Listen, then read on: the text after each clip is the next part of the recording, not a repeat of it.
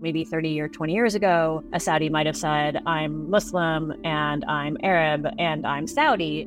Now they might say, I'm Saudi and I'm Arab and I'm Muslim. They're trying to radically refashion their country and they need help from the best experts in the world. Do you want to have your country's people be disqualified from that because of some essentially antiquated point of view about how countries work together? In recent months, it can feel like Saudi Arabia is intent on buying the world. It's bought up much of golf, sports teams, many of the globe's best soccer players to its own domestic league, and it owns huge chunks of many of the biggest companies on the planet. But Saudi Arabia is not just on a shopping spree. The once insular, oil-rich kingdom is transforming into a major diplomatic and military player, a pivotal actor in the energy transition, and looks set to host high-end cultural events like the FIFA World Cup. They know that buying a football club immediately brings you a billboard into a global game that allows you to completely reposition yourself and rebrand yourself. It feels like we're entering the era of the Saudi project. But what exactly is the kingdom trying to achieve, and will it succeed? Coming soon from Intelligence Squared, the Saudi Project is a new podcast series seeking to answer some of these questions and more. Britain does have choices. It's not either or situation. We either indulge Mohammed bin Salman or boycott Mohammed bin Salman. There is a third choice. Search The Saudi Project wherever you get your podcasts. Hello, and welcome to Intelligence Squared, where great minds meet. I'm producer Faye Adebita. And I'm senior producer Connor Boyle. We're looking at China for this episode. Over the decades, its rise to becoming the economic and geopolitical superpower we recognise today has been accompanied by a very particular brand of tightly managed regulation of sectors ranging from industry to the media, both at home and abroad. Bethany Allen Ibrahimian's recent book, Beijing Rules: How China Weaponized Its Economy to Confront the World, looks at how that transformation has taken place. Some of our listeners may know Bethany Allen Ibrahimian as the China reporter for Axios. She's been based in Taipei, Taiwan for a long time, and her reporting has even caught the ire of Chinese officials with her social media being blocked in China. And you were in conversation with Bethany for this one, weren't you, Connor? What was one thing that stood out to you when having the discussion? Yeah, I think one thing that really sunk in is how big multinational companies in the years ahead will have to choose whether they want to stay quiet on issues like democracy and human rights in order to get access to the Chinese market and keep in the good books of the Chinese Communist Party, or whether they want to speak out on these issues and potentially be banned from doing business in China. And Bethany has tons of anecdotes and examples of this, from the NBA to online platforms being pressured by the Chinese government. I think that sounds like a really fascinating dilemma we'll be thinking about for a long time to come. If you want to get more of the discussion, if you're an Intelligence Squared member, you can get the whole thing. Head to intelligencesquared.com/membership to sign up, and you'll get the extended version of this chat, plus some pretty hefty extra content, including our new series on AI, Power Trip, themed episode bundles, ad-free listening, and updates on our live events too. Or you can hit subscribe on Apple to get the audio. Now, let's jump into Connor and Bethany talking all things China.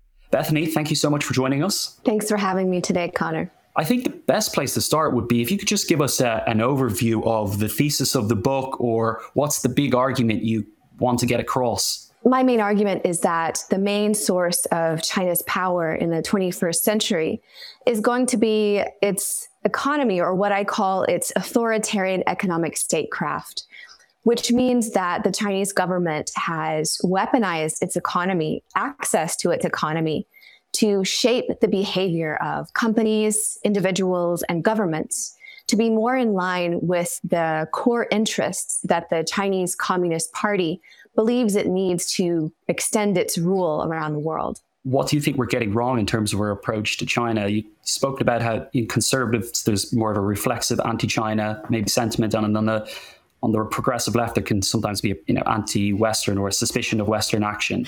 What are we getting wrong about China? Well, I think it's important to understand that the way that the Chinese government is using access and denial to its economy to shape values and behaviors around the world in line with its own illiberal goals, that is dependent in large part upon what some people like to call neoliberalism. That is to say, a very lightly regulated capitalism that has been pushed by the West and by the US for the past 40 years.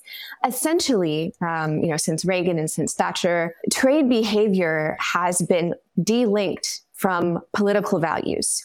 As long as trade is done within certain frameworks to promote free markets, you can really do whatever you want. And the Chinese government has views that as essentially a moral and political void. And what they have done is link trade behavior to its illiberal values.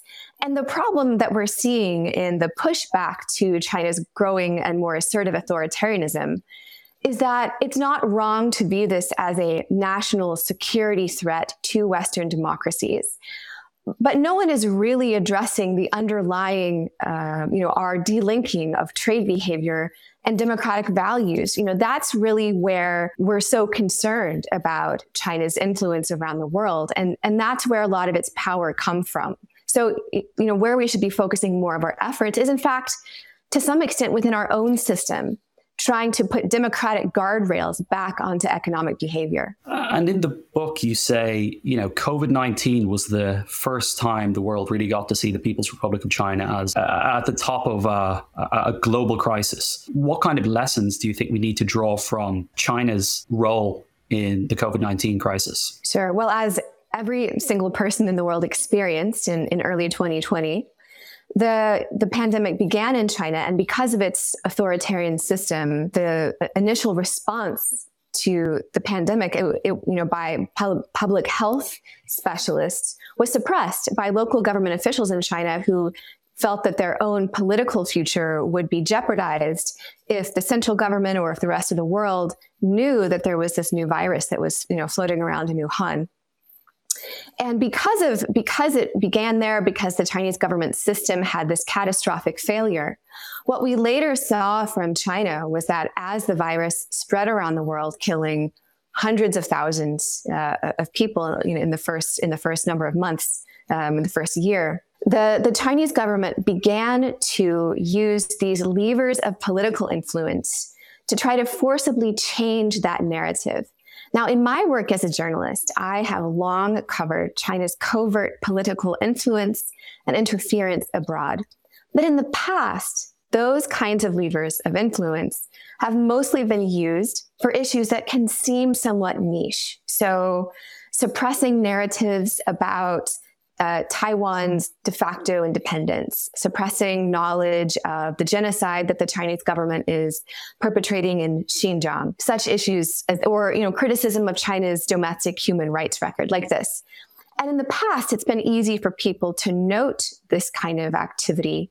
For example, not allowing companies who have engaged in behavior that openly talks about China's human rights record in China, not allowing them to have access to the Chinese economy, this kind of thing. While people have noted that and said, well, that's kind of unfortunate, they have, people generally wrote it off as not very significant, because how many Tibetans are there in the world? How many people from Xinjiang are there in the world? How many Taiwanese are there?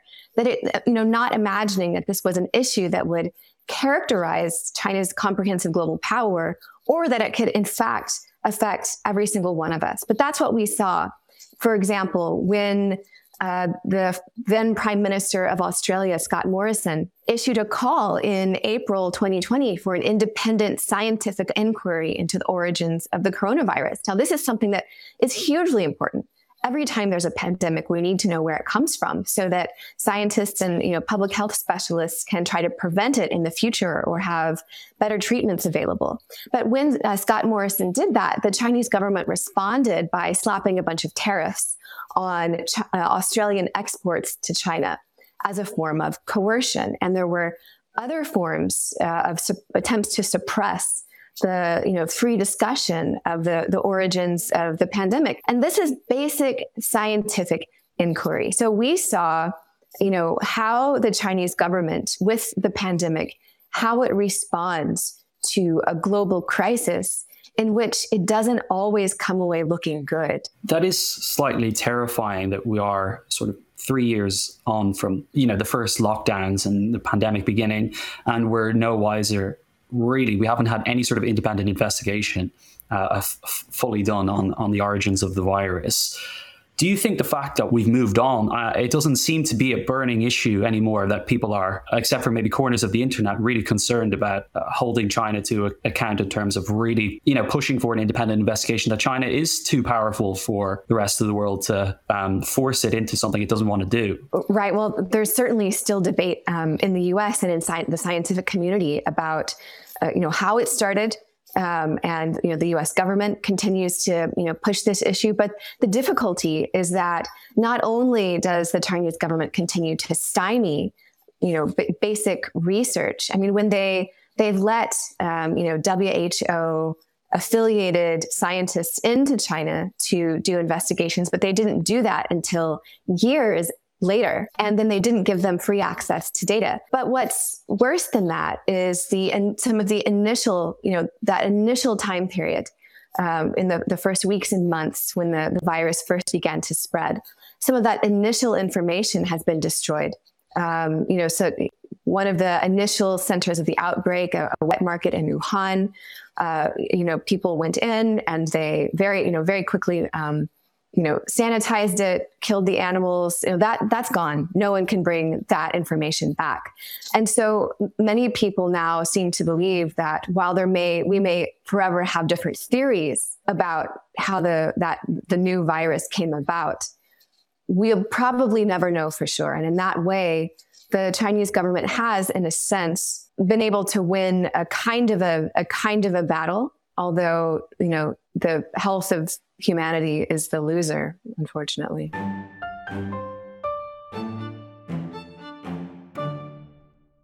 Intelligence Squared is a tight-knit team doing big things, and it means we're always looking for tools that can help streamline managing tasks. That's why I want to talk to you for a minute about NetSuite. NetSuite provides cloud-based software to get things moving. Maybe your business has been humming, but you can feel things are falling behind a little bit. Or perhaps your team is getting snowed with manual tasks and closing those books is taking forever. If this sounds like you should know these three numbers. 37,000, 25, 1. 37,000, that's the number of businesses which have upgraded to NetSuite by Oracle. 25, NetSuite turns 25 this year. That's 25 years of helping businesses do more with less, allowing them to close their books in days, not weeks, and drive down costs. And 1, because your business is one of a kind. So you get a customized solution for all of your KPIs in one efficient system with one source of truth. It means you can manage risk, get reliable forecasts, and improve margins. It's everything you need to grow all in one place. NetSuite is now making an unprecedented offer to make more of that kind of thing possible. Right now, you can download NetSuite's popular KPI checklist designed to give you consistently excellent performance absolutely free at netsuite.com/squared. That's netsuite.com/squared to get your own KPI checklist. netsuite.com/squared. The first taste of rare bourbon you finally got your hands on. That's nice. At Caskers.com, we make this experience easy. Caskers is a one-stop spirit curator with an impressive selection of exclusive, sought-after, rare, and household names in the realm of premium spirits and champagne. Discover the top flavors of the year now by going to Caskers.com and using code WELCOME10 for $10 off your first purchase. Get $10 off your first purchase with code WELCOME10 at Caskers.com.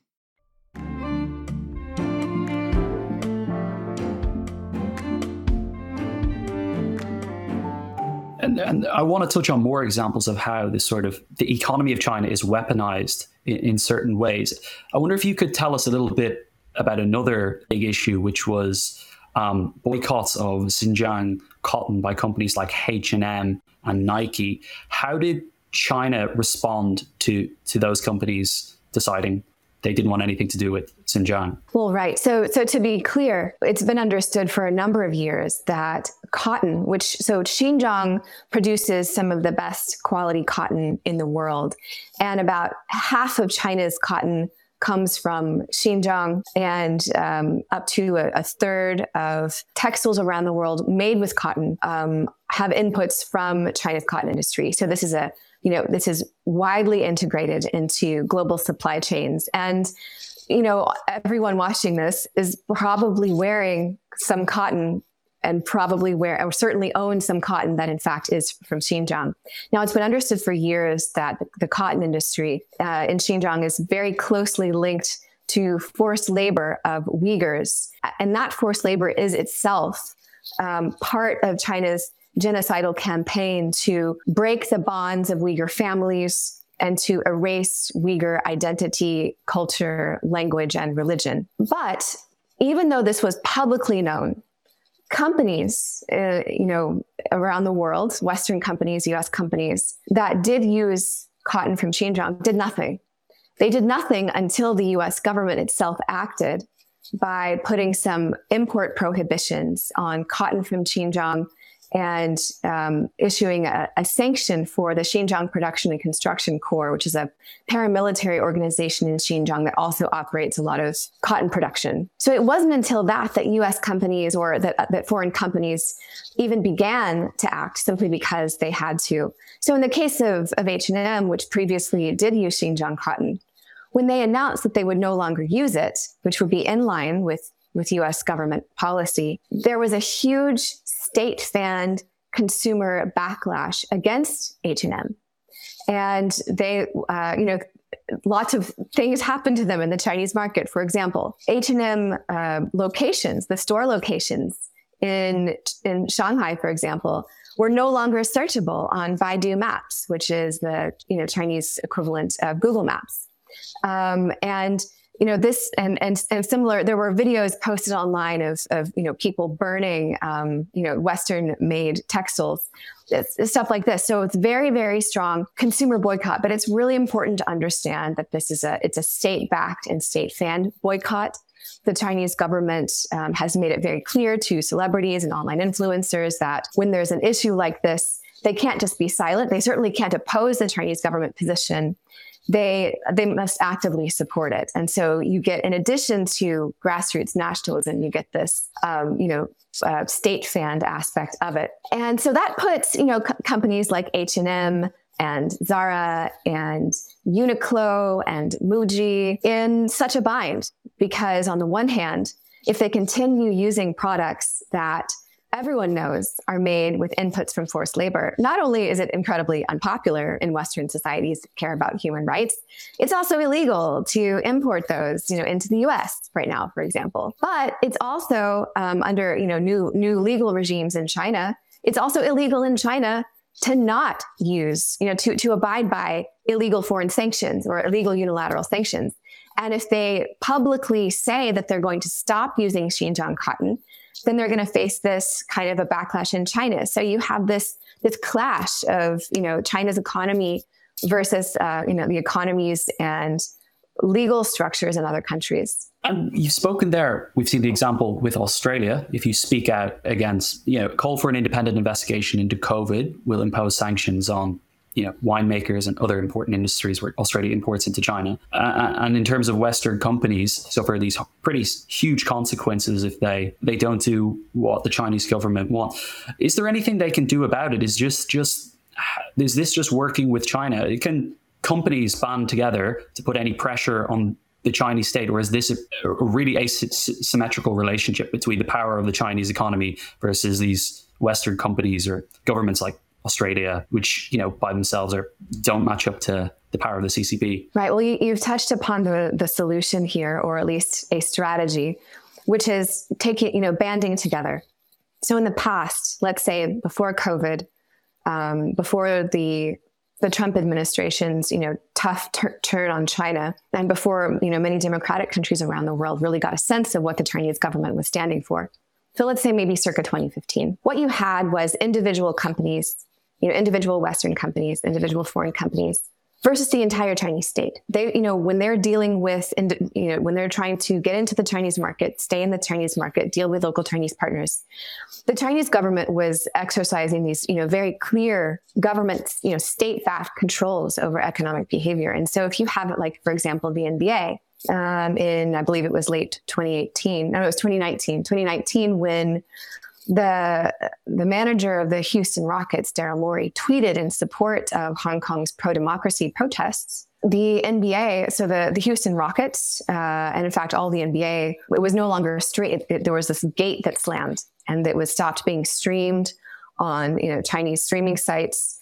Houston Rockets swag could no longer be sold on Taobao, which is sort of like China's Amazon, and a lot of stuff like that. And it's estimated that cost the NBA $200 million. Now the NBA has a lot of money, but no one really stood up for them.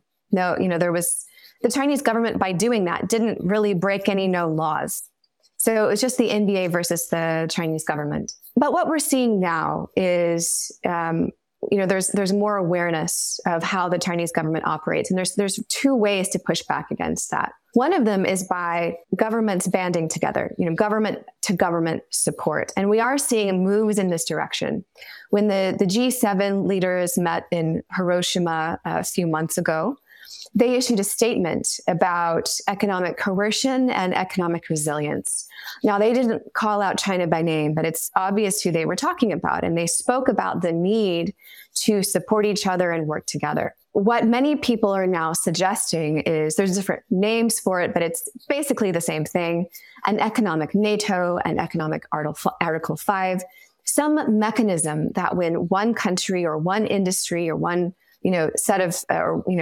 one group of companies are targeted by the Chinese government in this way for illiberal reasons, such as free speech, someone criticizing a Chinese government policy, that there will be processes in place, mechanisms that kick into action to provide support, to help the victim, the target of that coercion, and to punish the Chinese government for that activity. This does not yet exist, but this kind of mechanism, but it's something that's being talked about now. And in the EU, which has been behind the US and Australia in terms of its discussion of China's economic coercion and its willingness to act, the case of Lithuania really kind of shocked the EU system into understanding at least the need for this kind of mechanism. So Lithuania began improving its ties to Taiwan, which China claims as its own territory. And as a response, we saw what was essentially the Chinese government levying unofficial but real secondary sanctions. Now, Lithuanian companies don't really have many direct ties to China, but Lithuanian factories do supply parts and components to lots of other companies in other countries that do supply China, notably German companies. And so the Chinese government stopped importing products from German companies that were sourcing from Lithuania. So putting pressure on Lithuania indirectly in that way. And so that was such a shock, to the EU system to see that happening within their own borders. But the second strategy here is one that is not on a government level, but is on a domestic level, country by country. And that is passing laws to promote better behavior. And it's regulating companies, but it's actually helping incentivize them and giving them more support in their dealings with the Chinese government. And here's what I mean by that. The US government has now passed and implemented a law that prohibits the importation of any products made in Xinjiang at all, unless it can be proved basically beyond a shadow of a doubt that those products are not made with forced labor. Now, in the past, it was so difficult, to try to prove forced labor. So if there wasn't this mandate that you had to prove that there wasn't, it was easy for companies to continue to import stuff made in Xinjiang. And so Chinese government pressure on US companies to not de-link their supply chains from Xinjiang was this overriding incentive. It was this overriding motive. But now if the Chinese government looks at US companies and says, why are you de-linking your supply chains from Xinjiang? We want to punish you for that. The companies no longer have to point to their own moral compass. They can say, look, this is US law. We have to comply with US law. So by regulating the behavior of companies to make it more in line with political values and moral values, a government is taking an issue that was once the Chinese government versus an individual company, in which the Chinese government will always win because it has more power, and elevating this to a government to government issue. Now the Chinese government, is looking directly at the US government's policy here. And that puts things on a much more level playing field. And how does the idea of, an economic NATO how is that interlinked with the idea of, we've heard a lot about decoupling from China or de-risking? Would you see that as these as a subset of an economic NATO, or are those different ideas? They're somewhat different ideas. So when people talk about decoupling or de-risking, and to be clear, anytime anyone mentions Western decoupling from China, I really like to emphasize that China has already decoupled and began the process of decoupling at least 15 years ago. For example, by banning Facebook, banning Twitter, banning YouTube, putting extremely high requirements on on foreign companies, to make them, for example, have forced transfer technology before they can have joint ventures in China. China began the process of decoupling and is much more extreme in that. The U.S. and other countries are far behind, and so again, that's China's behavior to which we are responding. De-risking is a little bit different. It's more targeted. It's more selective, and it can mean still engaging with China, but doing it in a way with more protections. But fundamentally, either word you want to use, decoupling or de-risking, it's about diversifying supply chains. It's about removing certain kinds of economic activity from China or certain kinds of trade. This idea of an economic NATO or an economic, self-defense agreement or mutual defense agreement is actually a way to protect trade with China, but is also at the same time a form of de-risking, if that makes sense. Because what it's saying is, we understand that all of us have economic ties to China, and we want to preserve those. But we want to do that in a way that is safer for our companies, our economies, and our sovereignty. So we're going to have, now again, there is no economic NATO, it doesn't exist. But the idea is, we will continue this economic behavior with China, but we will have protections in place so that if China chooses to weaponize those economic ties, we have a way to protect ourselves and to push back. Another big area which you touch on in the book is big tech. And you have a very fascinating chapter about Zoom. And despite it being an American company, its R&D being predominantly based in China. I wonder if you could tell us a little bit about how even Western companies can be influenced by China in sometimes more covert ways. Yes. So Zoom is a U.S. company founded by a Chinese American named Eric Yuan, based in California. And prior to the pandemic, Zoom had about 10 million users. Zoom is a video conferencing platform. Surely all of us now in the pandemic era are very familiar with it. And within a few months of the pandemic, that user base had gone from 10 million users to more than 300 million users. So it was a really big windfall for Zoom. However, Zoom differs from some other similar companies like WebEx, Google Meet, and others because at the time, 700 Zoom employees, most of its research and development team, were based in China because, and this is according to Zoom's own public disclosures, because it was cheaper there. They could save costs. And in fact, prior to the pandemic, in these public disclosures, Zoom acknowledged that having those employees in China was a reputational risk, but they continued to do it because it was better for Zoom's bottom line. So anyway, here we have Zoom. From 10 million users to 300 million users. That was also a windfall for China's security agencies, who in the beginning of the pandemic realized that this was a channel that they could use for surveillance and control of global debate by being able to monitor all these conversations that were happening around the world. There was a sort of the context here is that in 2019, Zoom was blocked in China. It also has operations, it offered its platform in China for people to use in China. And that service was blocked in China because, the Chinese authorities said that Zoom was not sufficiently implementing its security policies. And so Zoom came up with a rectification plan. This was not public at the time. Zoom came up with a rectification plan by which it agreed to monitor in real time conversations that were happening on Zoom's platform in China and to shut down accounts and meetings that did not follow China's censorship policies. And this is an issue that many different tech companies, foreign tech companies with operations in China have faced. Increasingly, we've seen these tech companies pull out of China. So for example, LinkedIn, my own profile on LinkedIn was censored in China in, I believe it was in 2021. And then of course, me being a journalist, I wrote an article about it, which garnered a lot of anger, for example, among lawmakers in the US Congress.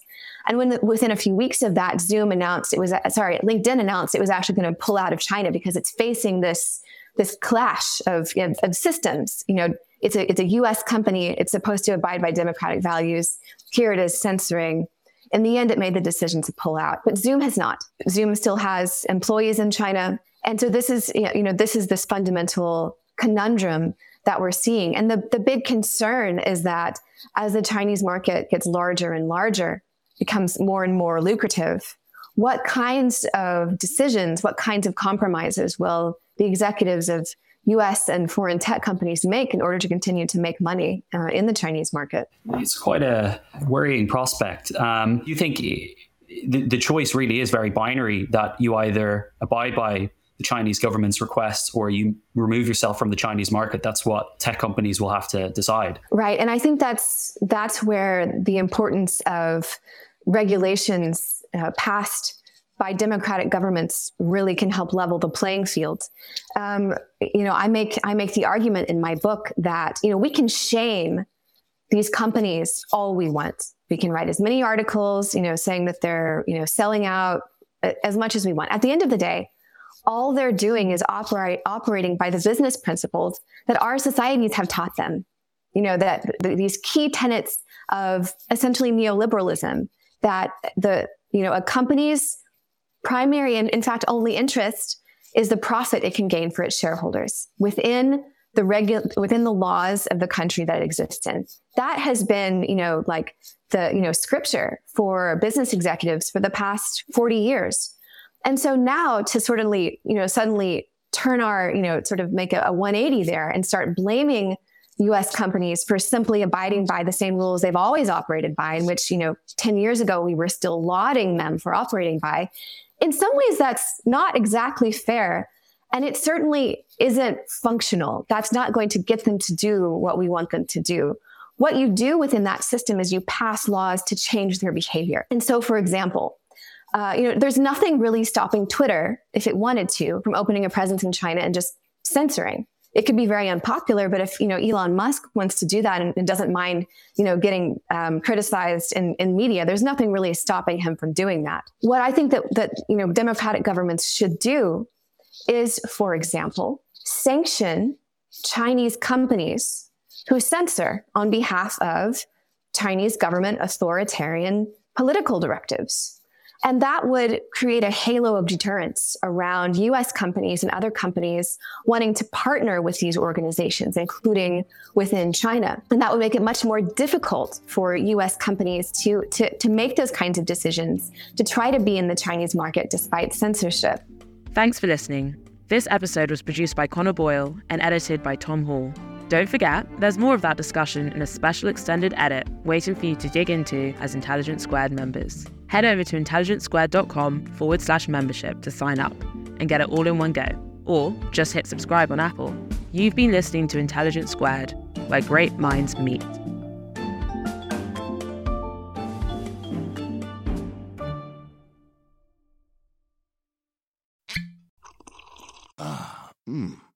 The first taste of rare bourbon you finally got your hands on.